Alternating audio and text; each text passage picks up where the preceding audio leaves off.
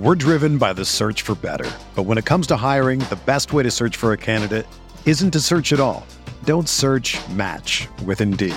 Indeed is your matching and hiring platform with over 350 million global monthly visitors, according to Indeed data, and a matching engine that helps you find quality candidates fast. Ditch the busy work. Use Indeed for scheduling, screening, and messaging so you can connect with candidates faster. Leveraging over 140 million qualifications and preferences every day, Indeed's matching engine is constantly learning from your preferences, so the more you use Indeed, the better it gets. Join more than 3.5 million businesses worldwide that use Indeed to hire great talent fast. And listeners of this show will get a $75 sponsored job credit to get your jobs more visibility at Indeed.com/Blue Wire. Just go to Indeed.com/Blue Wire right now and support our show by saying that you heard about Indeed on this podcast. That's Indeed.com/Blue Wire. Terms and conditions apply. Need to hire? You need Indeed.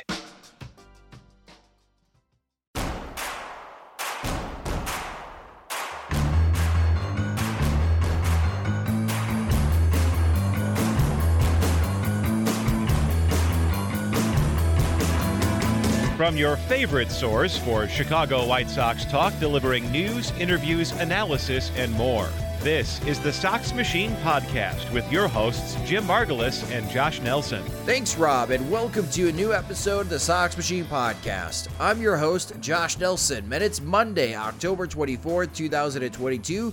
As we bring you a new episode, there's news, rumors, and gossip to talk about. The Philadelphia Phillies won the National League pennant. How crazy is that?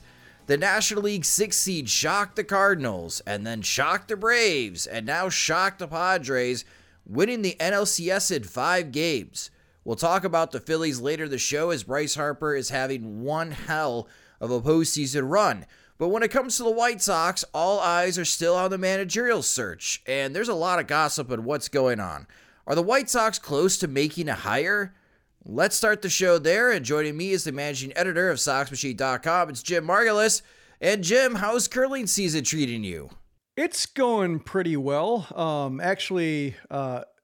In Nashville, a couple of curlers who are nationally ranked have moved down to Nashville to do some work. So I've gotten to play a little bit with, guys who compete nationally against some of the best teams and world-ranked teams. And I'm learning just about how unforgiving the margin for error is against those kinds of players. And so it alternates between having some good weeks and then being very, very humbled. And it's ultimately educational. Like, I'm learning a lot. I'm learning just, exactly how, what I'm doing wrong, like just what kind of shots they can make that, on a reliable basis. And it just doesn't make me feel good about myself, but it does make me feel like I'm learning an awful lot. So you're still far away from us seeing you in the Winter Olympics. Oh yeah. I mean, and I watch that on TV and say, how do they even see those shots that they're calling? And now I'm getting these guys are wiping the floor with me, or we split up in different teams and such, but if they're all matching on one team to destroy, they would destroy us. And then those are the guys who can't quite get to the top level. It's like playing, basketball against somebody who played like Division II or something like that. And you see the moves that they can pull on like a pickup court and be like, how are they not Division I? Then you realize how good those guys are. And then the Division I guys who don't make, even the D League, you understand the tiers better when you get smoked by somebody who gets smoked by other people. Like, you realize just the strata of talent out there. Well, fingers crossed you could still represent Team USA in 2030, Jim. That's what we're rooting for. Make it happen. All right, the White Sox managerial gossip. There are some social media accounts reported this past week that Houston Astros bench coach Joe Espada will be the next White Sox manager. Shortly later, there are those tweeting that Joe Espada will not be the next White Sox manager. So, Jim, I did what any respectable content creator or journalist would do, and I started to ask people I know within the White Sox, and boy, they did not help bring any clarity. There are those who believe that Espada is the White Sox #1 target, and there are those saying that Espada will not be the next White Sox manager because he's part of the Houston Astros, and Jerry Reinsdorf is not very fond of that organization. Here's what I know for sure, though, Jim. Espada will be a manager in 2023. According to Craig Mish of the Miami Herald, he's reporting that the Miami Marlins 3 finalists for their managerial opening is Espada, Tampa Bay Rays bench coach Matt Quatraro, and Cardinals bench coach Skip Shoemaker. There's also the thought, if the Houston Astros win the World Series, Dusty Baker could walk away as he doesn't have a contract for 2023, and Espada could take over for the Astros.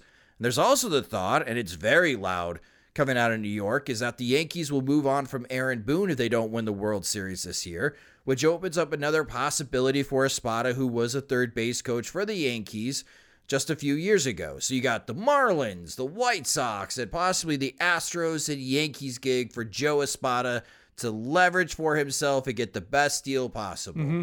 Let's talk about timing of a hire, Jim. Do you think the White Sox will wait until the Houston Astros season is over to officially make a move? Well, I mean, it's maybe not just the Astros if you believe that the White Sox are also interested in Kevin Long, Philadelphia's hitting coach. Like, he's been rumored to be a possible candidate tied to different jobs. It seemed looser than, like, say, the guys who have been said to have interviewed or have scheduled an interview. But, you know, given that we don't hear much about hitting coaches being named manager, it's really like the only way.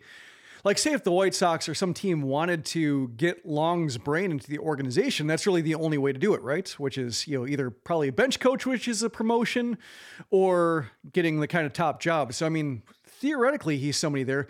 A thought I honestly did not have until just now when you're talking about it. What if the White Sox are waiting on Dusty? Huh, okay.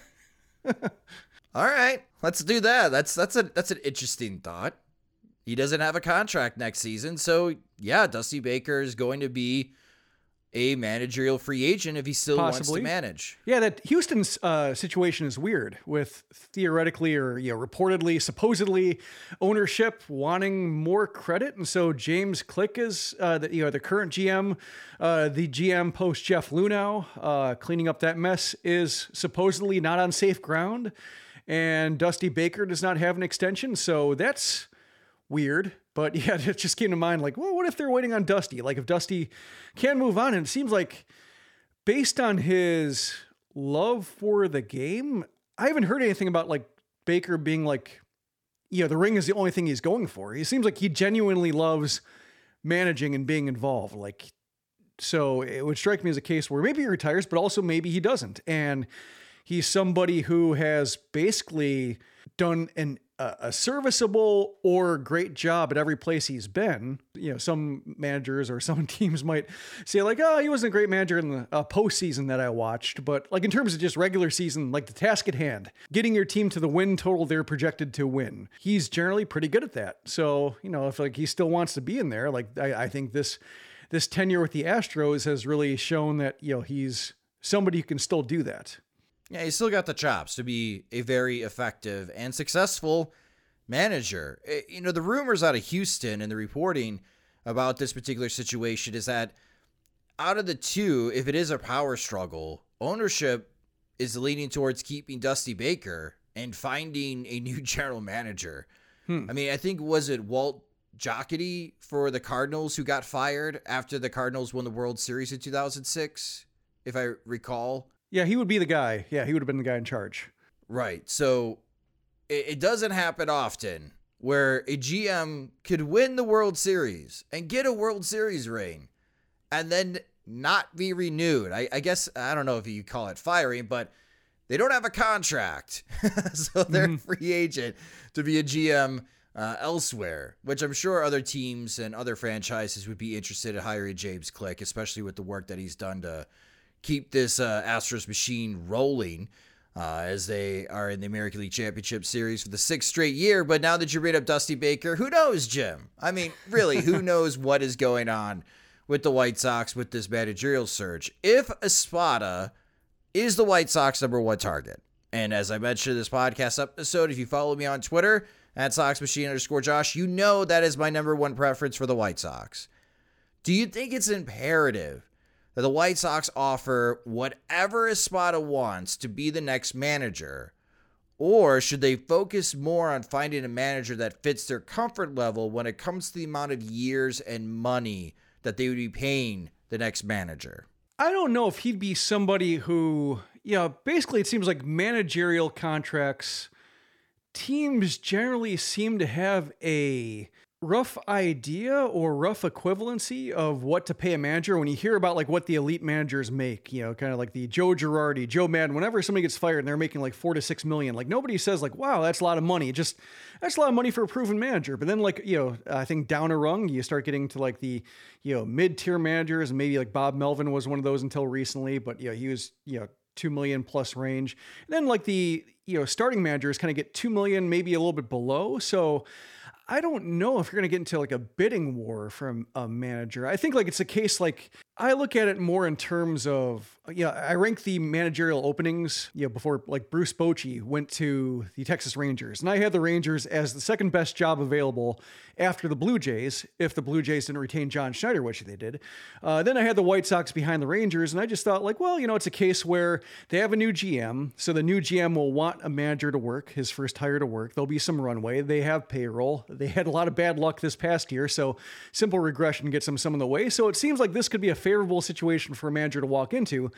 Whereas like a manager inheriting the White Sox situation could be inheriting a situation crumbling on him. Like, and things could get gross if they're tapped out in payroll and the farm system isn't ready to contribute really. And the front office isn't going anywhere. Like it could get messy. But then a tier below that is the Marlins, and the Marlins are just staring at the division, and their signings worked out really poorly. And, it's a case where Kim Ng is safe now, but if they have a season like they did last year, I don't know if any GM, it's a case where like, we're used to the White Sox not firing anybody, but I think any team with 2 disappointing seasons like that in a row could face a front office turnover. So that's a case where like after 1 year, that manager might not get a grace period. So like the White Sox job, I think, is probably good enough to separate itself from the Royals, from the Marlins, and being a case where like they can win now and, or like, maybe not win now the way the Astros are winning now, but win now in case of not inheriting a complete disaster if the manager, has a pulse, which, I think Tony La Russa didn't for a lot of the season. So I don't think there's going to be a bidding war. I think it's usually 3 years, 2 million per, roughly is kind of like the going rate for a manager who is in somewhat demand, but hasn't proven anything. So I don't know if there will be that much separation, especially since like Tony La Russa, according to Bob Nightingale, is making 4 million a year. So, I mean, and he won't be making that money because he's retired. So it's not like they have to pay him the rest of the contract unless like Reinsdorf engineered a buyout, which is, his problem, not the White Sox theoretically. Do you think though Espada could leverage the Miami job to get a better contract with the White Sox? It didn't work for Ozzie, did it? Not particularly. It did not until, I guess it was working all right until he mentioned Fidel Castro. And then it did not work at all. Yeah, no, I don't think, I think it's a case where a guy like Espada, I don't know if he can command that much. Because, there are a lot of decent first-time candidates out there. Mm-hmm.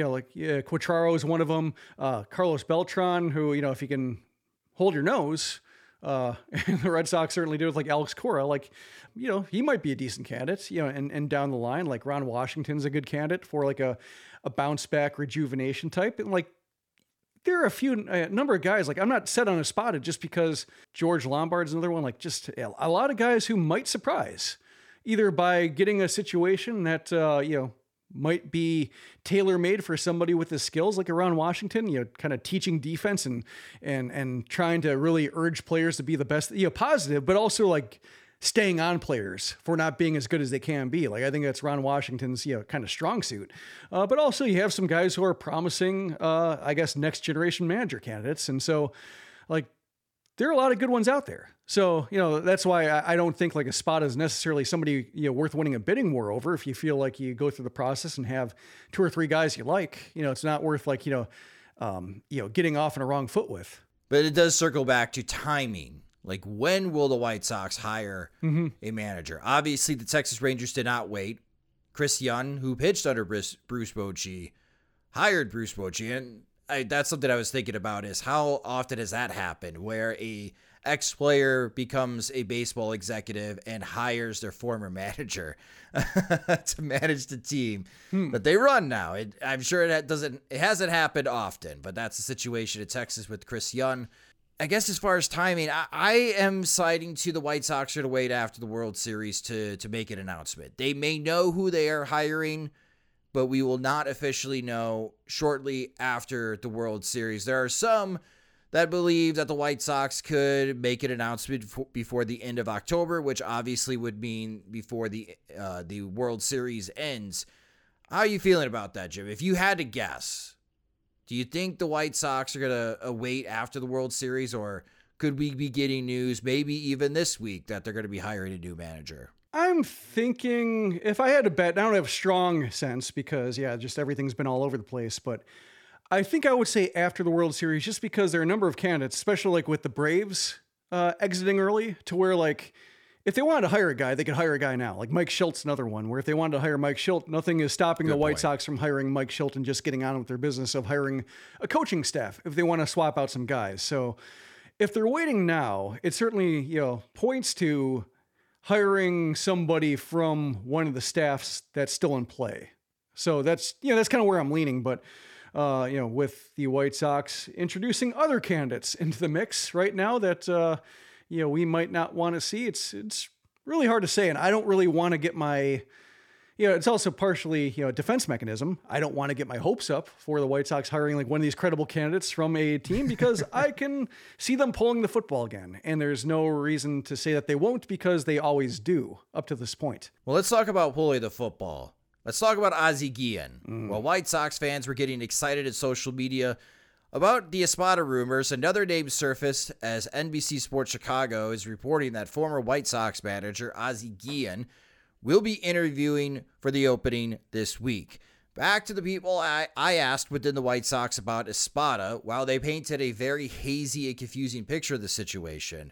They were anonymous, Jim, when I asked him if Ozzie Guillen was a serious candidate for the White Sox opening by saying no.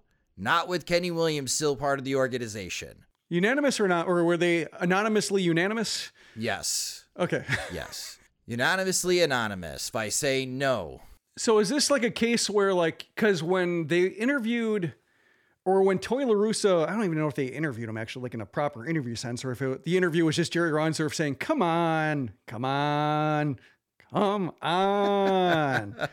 It'll be fun. Come on.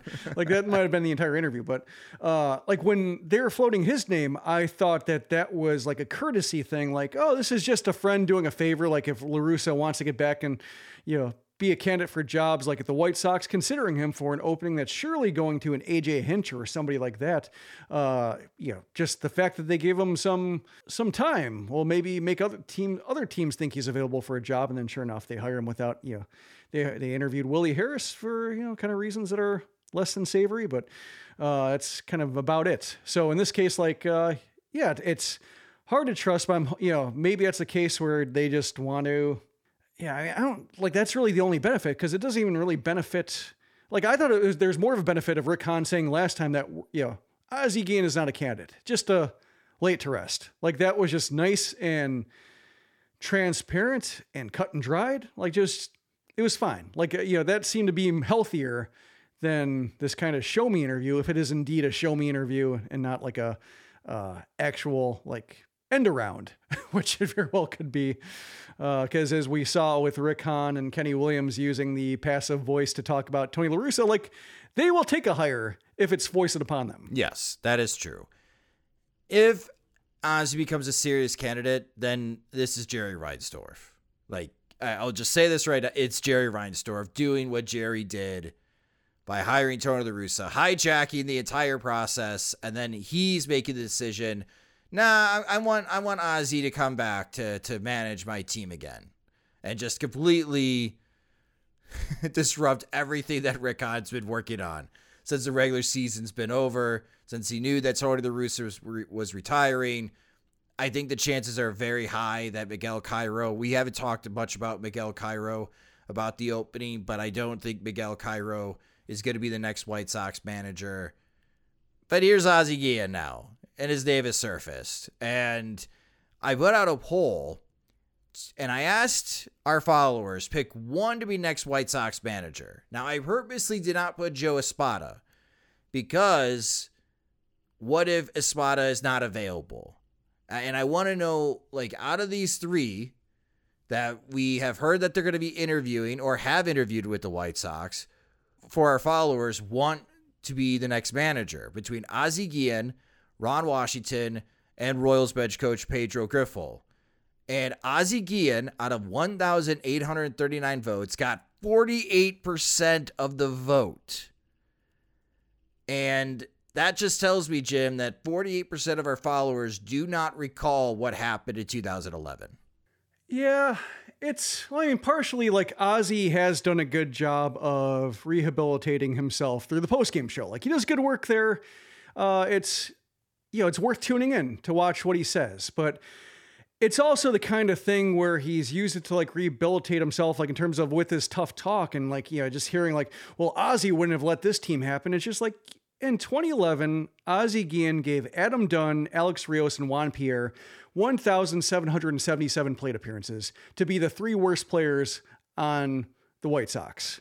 Adam Dunn would, with 16 more plate appearances, would have set the record by far for the lowest batting average in recorded Major League Baseball history, batting 159. Like, Alex Rios was 2 wins below replacement. Juan Pierre was the leadoff man, locked in no matter what. And Ozzie would not go away from that, even though he couldn't hit for power, couldn't play defense, and was an inefficient base stealer. Like, those three guys got 1,777 plate appearances between the three of them when better options were available on the bench and in AAA. So Ozzie has shown that he will play guys who aren't performing to make a point, or because he doesn't care, or because he's lining up a job elsewhere.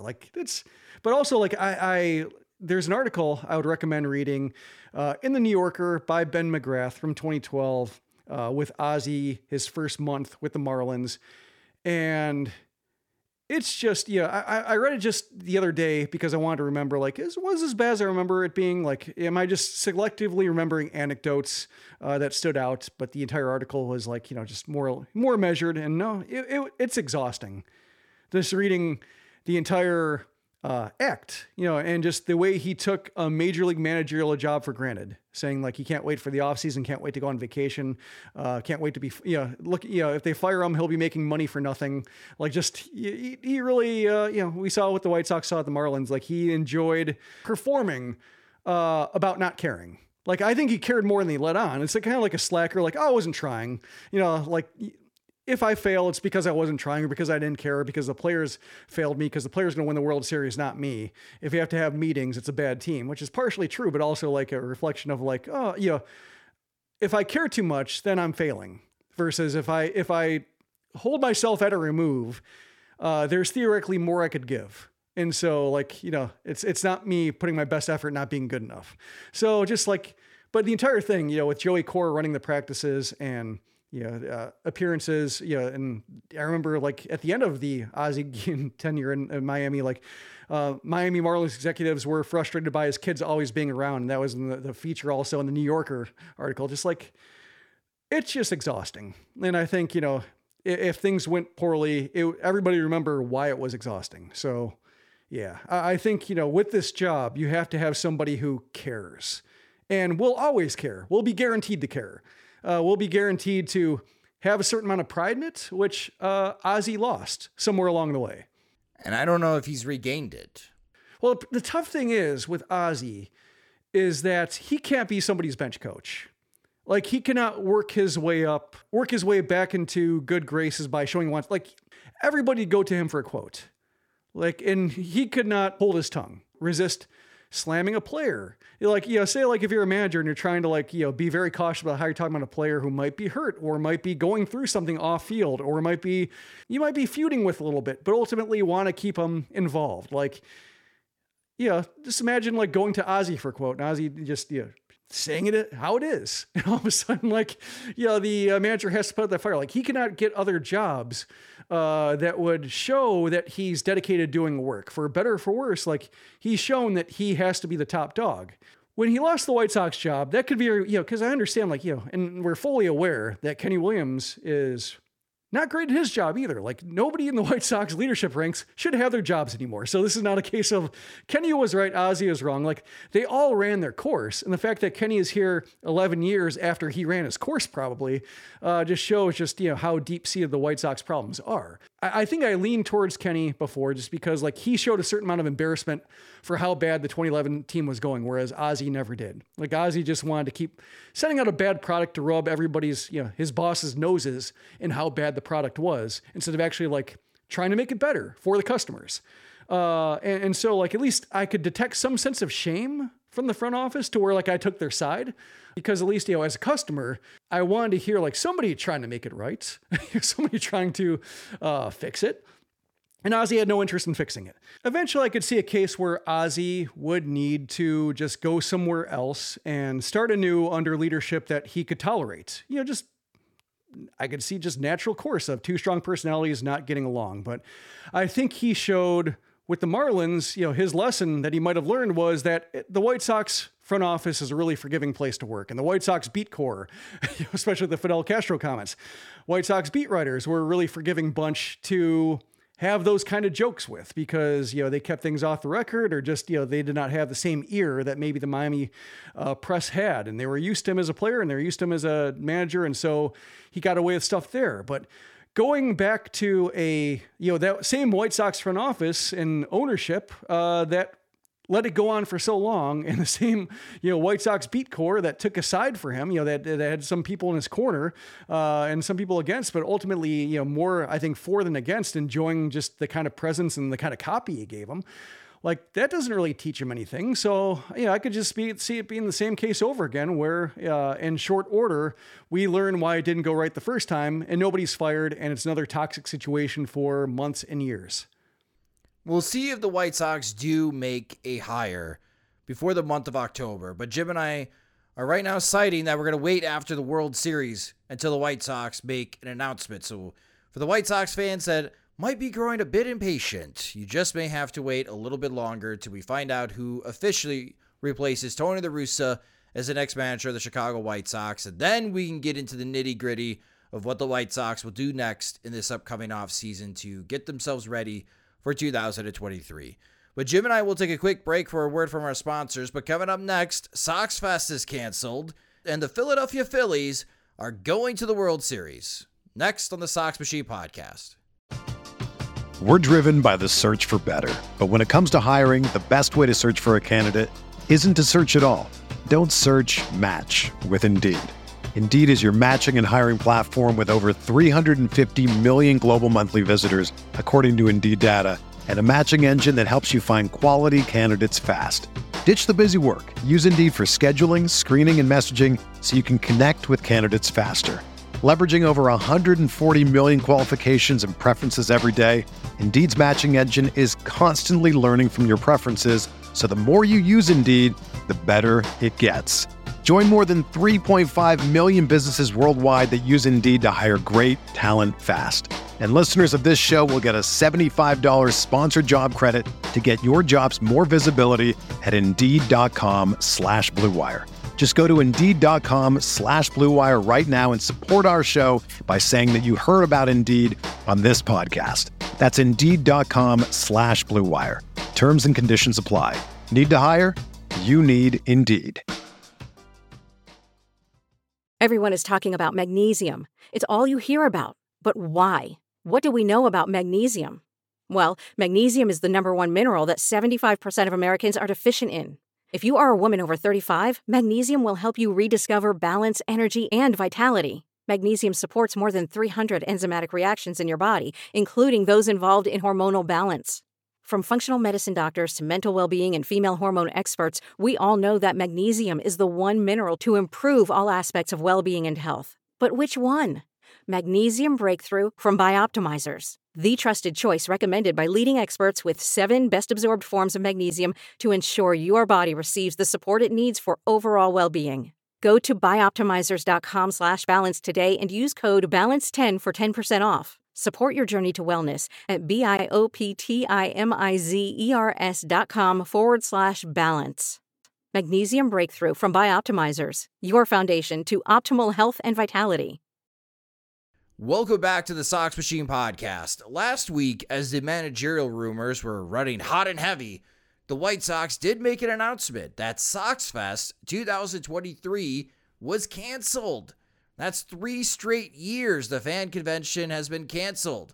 According to the White Sox, there were a number of reasons why SoxFest will not be happening.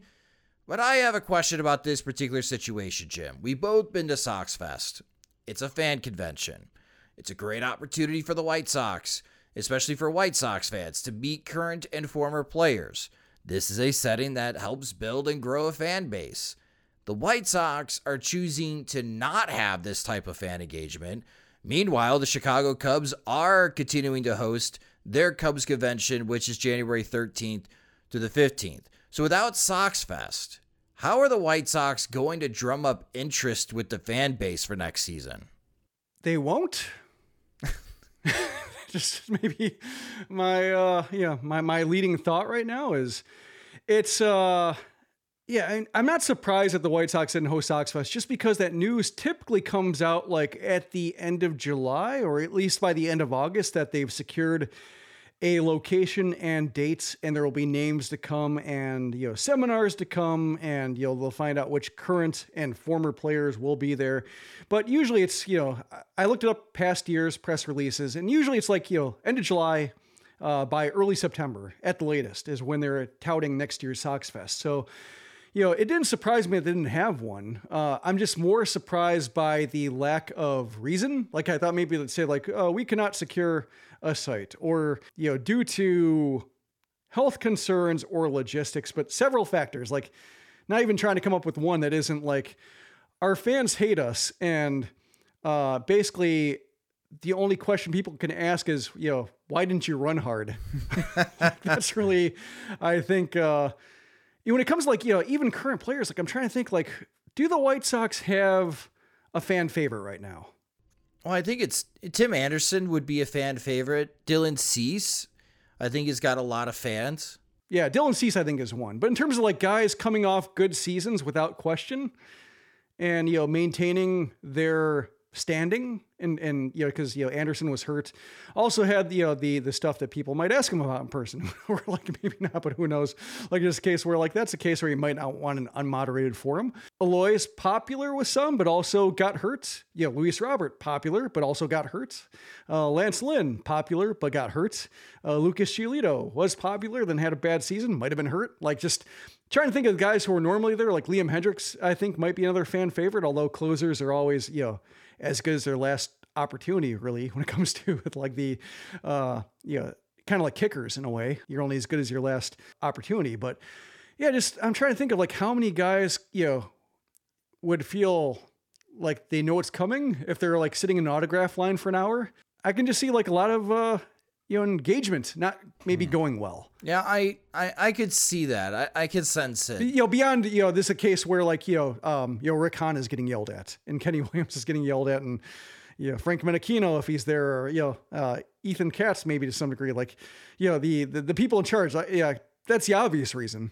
Rick Hahn would not want to face the masses, because we know that like he just kind of disappears when things aren't going well. You kind of, when his prefab answers don't really hold water anymore, he doesn't really have a way to go.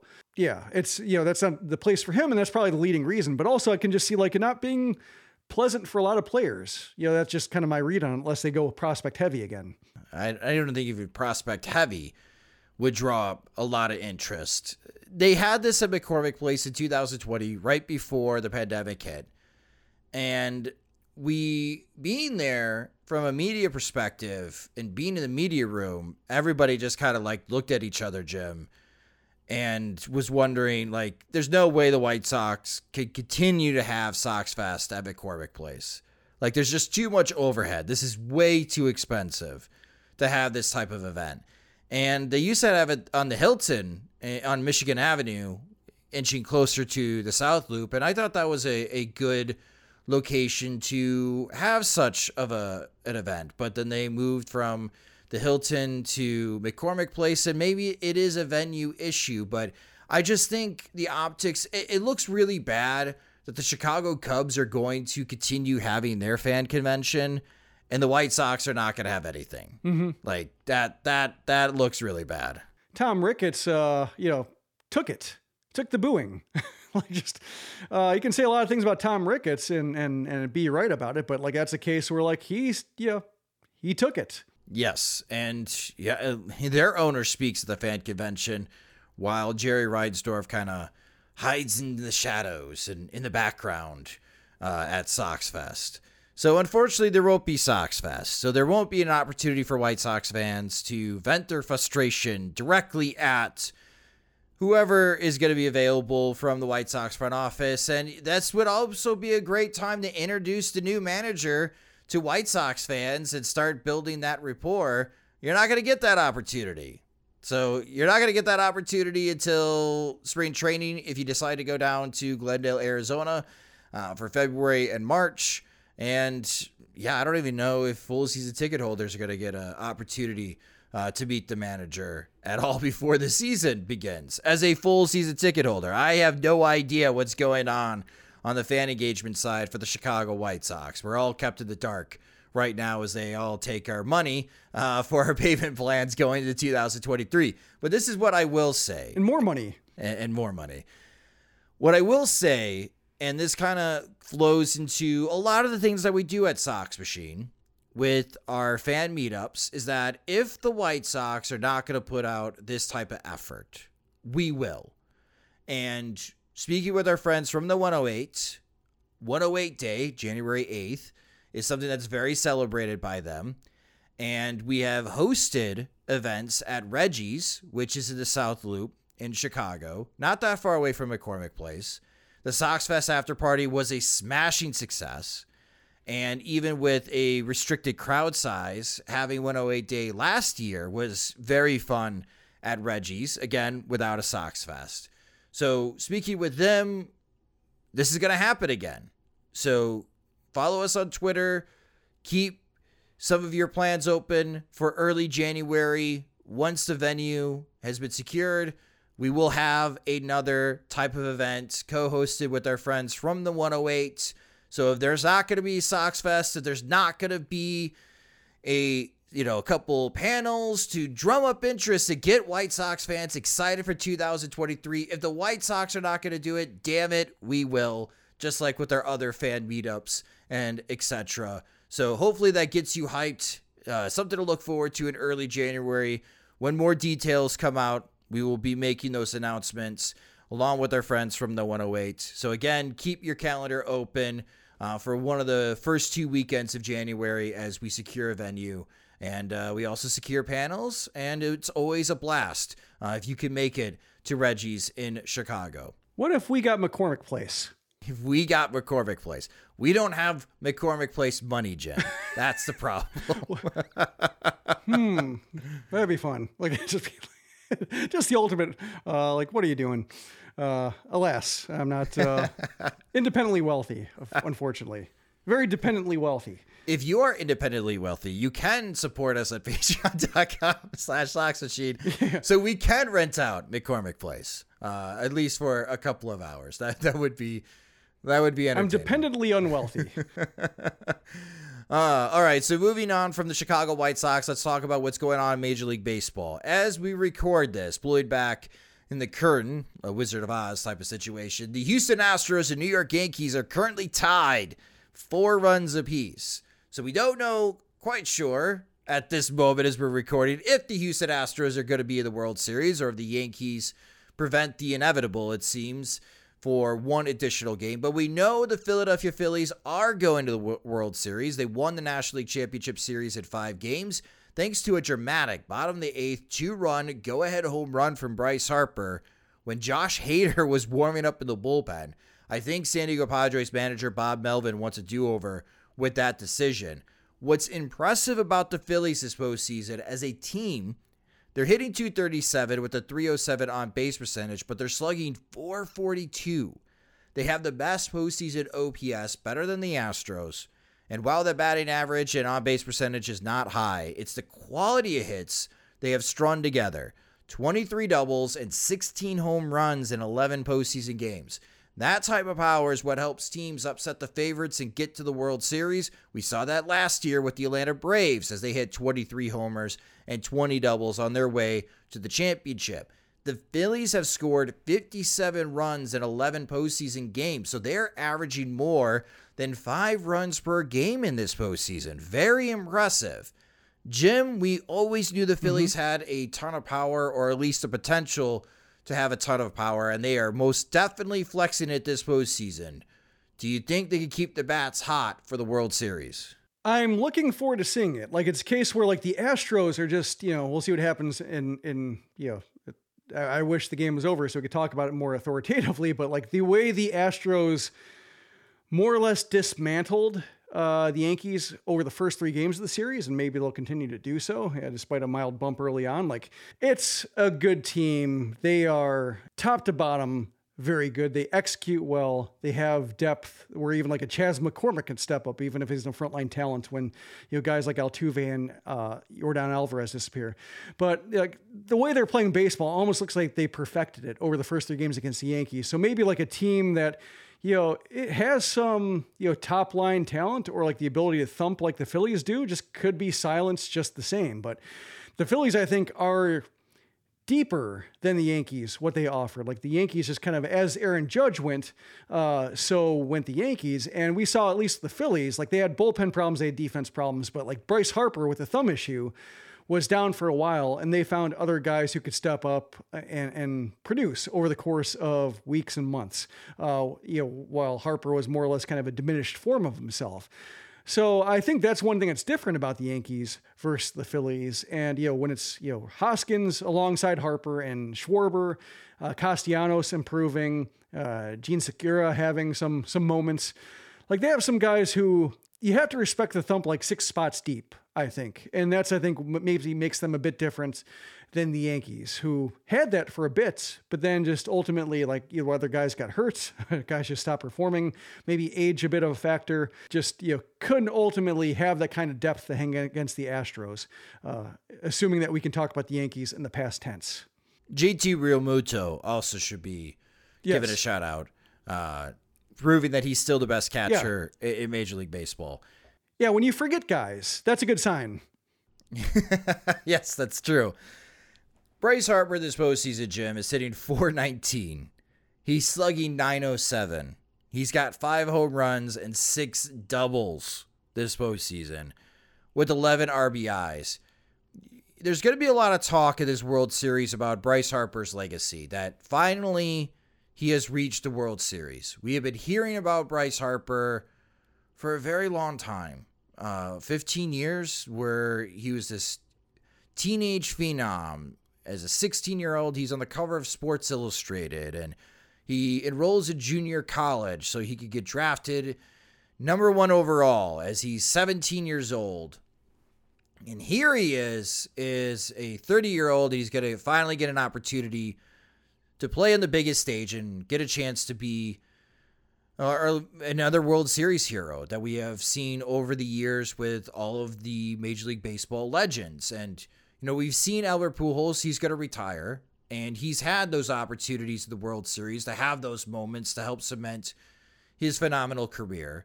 And Mike Trout is the best player of this generation, but the lack of postseason success is used often against him. Be like, oh yeah, it's great that he's amazing in the regular season, but it'd be kind of fun to see him in the postseason so he can have these types of moments that Bryce Harper is providing for himself and the city of Philadelphia. And I found this question to be interesting from Codify, which is the Twitter account, and it's the tool that pitchers use to build out heat maps against opposing hitters. And they posted the question, like, what percentage chance right now is Bryce Harper a Hall of Famer?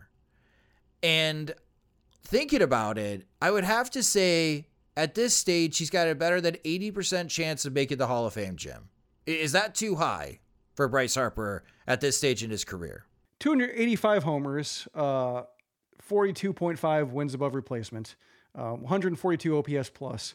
Like, he's close, but when it comes to the injuries, I think that's really the one thing getting in the way. Like, as good as he's been, he only has 3 seasons above 5 wins above replacement, which for a short career case is not enough. Like I think even Chase Utley probably had, that many or more, like as somebody who had a late start and had kind of achieved a lot in a little amount of time. And, it'd be interested to see how his Hall of Fame case goes, but like not a great defender, has had some elite seasons, but also seasons where he's just kind of okay. And also some seasons that were injury shortened. So, he still has some work to do. So I would say like, I feel it's more like a 50 to 60% chance. Like, if I had to bet, I'd probably say he gets in just because time is still on his side and he hasn't lost any of his top end skills, but just injuries can get in the way, that just, persistently and ultimately like maybe cut it a bit short. Yeah. In the next 5 seasons, I mean, he's averaging in his career, so 42.5 WAR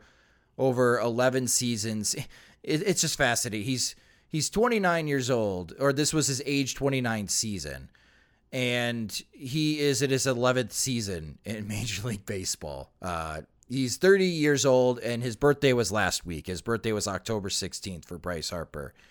So he's at 30 years old. So if he can continue this pace till he's 35, like I think he's going to be more than a 60 WAR player in his career when it's all said and done. Maybe he's better than a 70 WAR player, which then I think that really helps elevate his chances of making the Hall of Fame. But he's definitely on that track. And what's fascinating about this story, and this is what the national media is going to play up, there have been so many teenage phenoms, especially in the United States, that get promoted a lot about the potential that they have, that they're the next savior for this sport in the United States. Remember Freddie Adu with soccer? He was going to save USA soccer, Jim. Mm-hmm. Didn't happen. Mm-hmm. But here's Bryce Harper, and along with like LeBron James, these teenage phenoms that had so much hype to them, maybe too much hype at the time that they were receiving it as teenagers. But it is fascinating on just how Bryce Harper has lived up to the hype. And he continues to do so. And that moment in Game 5 to hit that go-ahead home run in front of the Philly crowd to clinch the National League championships, the National League pennant for the Phillies. It's very impressive that he continues to do this, and he continues to live up to the heavy expectations that everyone's had on Bryce Harper since he's been a professional baseball player at the age of 19 years old. It is very, very cool. Like, and I think that's a word that you really can't often use about baseball in a earnest sense or like a wide ranging sense, like, just because baseball oftentimes is not cool. And sometimes, or the debates about, what's cool, bat flipping, emotional displays and such, like, that gets old, the back and forth over like, throw at a guy for, pimping a homer, et cetera, like that. We're still having debates, 10, 15 years after the debate starts. Like there's a lot about baseball and just the inherent cultural divides within the game, age wise, geographic background, like what leagues you grew up playing in going on. That just, it's hard to have like a universal ubiquitous cool, but I think like Harper now, given that he is 30 years old, has a little bit of that, elder statesman thing going for him now, to where like, I think even we were seeing with Manny Machado, like, I think he's he's old enough to where like people will like, maybe not call him a punk maybe so much anymore, not be so, I guess reflexively call him that, because he's been around a long time and he's been, proving himself to be a performer year in and year out, to where like can't quite just dismiss the talent so easily with one derogatory word. So I think, Harper's getting to the point where just like, he had some down years here and there and maybe disappointed or didn't quite get to the place of the Nationals, and the Nationals won it after he left. But like, he's trying to get the Phillies there, and now the Phillies are there and he's very much the center of it. Like, and he's the one delivering in the big moments, and he's driving it, but he's not making it about him. His talent is just doing that for him. Like, he's at the center of everything. And the reason why is because he's performing, and the Phillies are performing right behind him, and the Phillies love him. The fans love him. Like, that's cool. Like, that's what you want to see from any team and any big name player. Like, that's moments that'll sell jerseys. That's moments that might sell jerseys for a for a fan that did not like the Phillies before this year. Like that's really what you want to see in that kind of cross sport appeal to where like, even if he didn't like Harper before, you have to say like, yeah, he's delivering the way like, LeBron James, haters, especially like say with the South Beach thing, like eventually he had to say like, no, he's really good. Like even, no matter what I want to say about him, like, yeah, he's, one of the top 2 NBA players of all time. Like that's, I think, what you're getting at. Like Harper isn't there in terms of like, James's place in the game, but that kind of top end talent delivering when it matters for a team that didn't get there and wouldn't be there if it weren't for him. So yeah, that's cool. And the only uncool thing, if you're a White Sox fan, is like, he probably should have been a White Sox. Yes, and if the Houston Astros take care of business against the Yankees, and if that is the World Series, Astros versus Phillies, most of America is going to be on the Philly side, Jim. Most of America will be rooting for Bryce Harper to stay hot and continue to hit bombs against the Houston Astros and watch the Phillies upset the Houston Astros of the World Series, because the hate for the Houston Astros is still strong. Yeah, and I think the Phillies would provide a fascinating foil, because when you look at the way they're run, like John Middleton, the owner of the Phillies, when he's been criticized, it's been criticized for spending money poorly or getting too attached to maybe front office guys that weren't working or players who weren't working, taking a while to rebuild, the rebuild not going right. But like nobody seemed to question like his attitude and desire to win and wanting to make fans happy. And you have Dave Dombrowski, who I think is universally respected and somebody who, tries to make fans happy. And there's a fascinating thread on Twitter by Brian Bannister, a former Royals pitcher, pitching analytics guy for the Royals and other, maybe he's with the Giants now, I forget where he is now, but like son of Floyd Bannister, if you hadn't heard of him or really paid attention to him among the White Sox. He had a fascinating Twitter thread about Dombrowski, talking about like, after spending 5 years working directly for Dave Dombrowski with the Red Sox, winning the World Series with him in 2018, I think it's worth sharing why he's such a special baseball executive. And I won't read the whole thing. But one of them, number 3, is he believes in blue chip players. In today's analytical game, it's often about who wins the trade or dollars per WAR or any internal evaluation metrics. Baseball teams have become very smart, but this can lead to a lack of trade liquidity. By always waiting patiently for smart trades or avoiding larger free agent contracts, admittedly it reduces career risk and public scrutiny. But by being willing to lose a trade slightly at times from a valuation perspective, it often gives you access to special players. Dave believes that players with a proven track record have special qualities and will rise to the occasion, especially in the postseason. This occurred when we won the World Series in 2018, and it's occurring for the Phillies right now. This approach is less sustainable long-term, but it can result in juggernaut teams. With Dave, there's no doubt that the only goal is to win a ring. If everybody else at the poker table is playing safe percentages, the person willing to risk more chips can be disruptive. That's, I think, when we're talking about the White Sox and looking at how they approach it, like, yeah, just everything's very safe. There is a lack of liquidity, lack of, making a wrong move. But if you're a con, you make wrong moves, even when being cautious and trying to maintain flexibility, you just spend a lot of time, looking at the wrong moves and kind of living among the smell of them. Like it doesn't go anywhere. There's no airflow, with better moves ushering, maybe a different smell in, for lack of a better word. And I'll abandon this analogy very quickly. But when it comes to like just that idea of trying to make fans happy, swing big, maybe be inefficient, whereas the Astros are brutally efficient, and ultimately in ways that makes the team well, but also like, as we saw with the whole Jeff Luhnow thing, like, transgressions, breaking rules, having a kind of paranoia about like, other teams must be breaking rules the way we are, because every team must be as smart as we are, because, every team needs to be as efficient and you're kind of as cold-blooded as we are.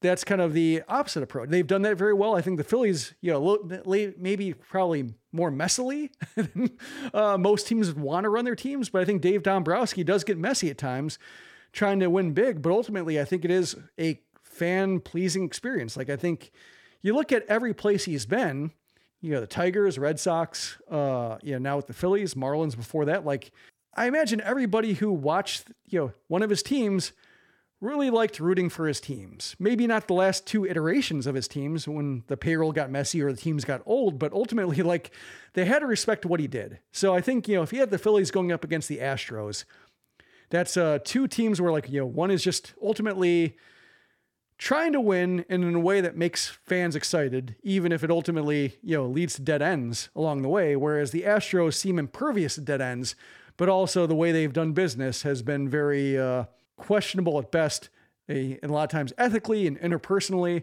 and not really a model you want to emulate. Let's see if the Phillies can stay hot, because if they're going to knock out the Houston Astros, they're going to have to do it the way that the Atlanta Braves did last year and continue to hit for a lot of power and continue to hit a lot of home runs. And one of those players to continue hitting home runs, they still need Bryce Harper to have one more great series in him, and he's already having an awesome postseason for Philadelphia. But that will do it for this episode of the Sox Machine Podcast. Thank you guys so much for listening to this episode. If you just discovered the Sox Machine Podcast, you can subscribe to the show wherever you listen to podcasts, such as Spotify and Apple Music. You can follow us on Twitter. We're at Sox Machine. You can follow me on Twitter at SoxMachine_Josh. If you enjoy our work and you want more, sign up at patreon.com/SoxMachine, where our Patreon supporters, they get more.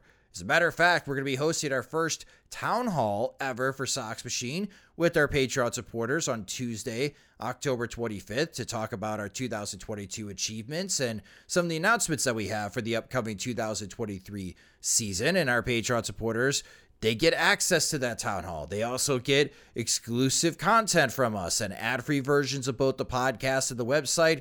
And when we have new Sox Machine swag, they're the first ones to receive it. And speaking of Sox Machine swag, how are the scarves doing, Jim? Oh, they're heading out in a steady fashion. I've sent a few out internationally, and I should say for our international listeners that if you're interested right now with the Sox Machine store, I do not have international sales set up because I don't quite, I don't feel confident in the shipping estimates and such for internationally. But if you're interested and you live outside the United States, please let me know. The USPS calculators online have been accurate and such, and so far so good.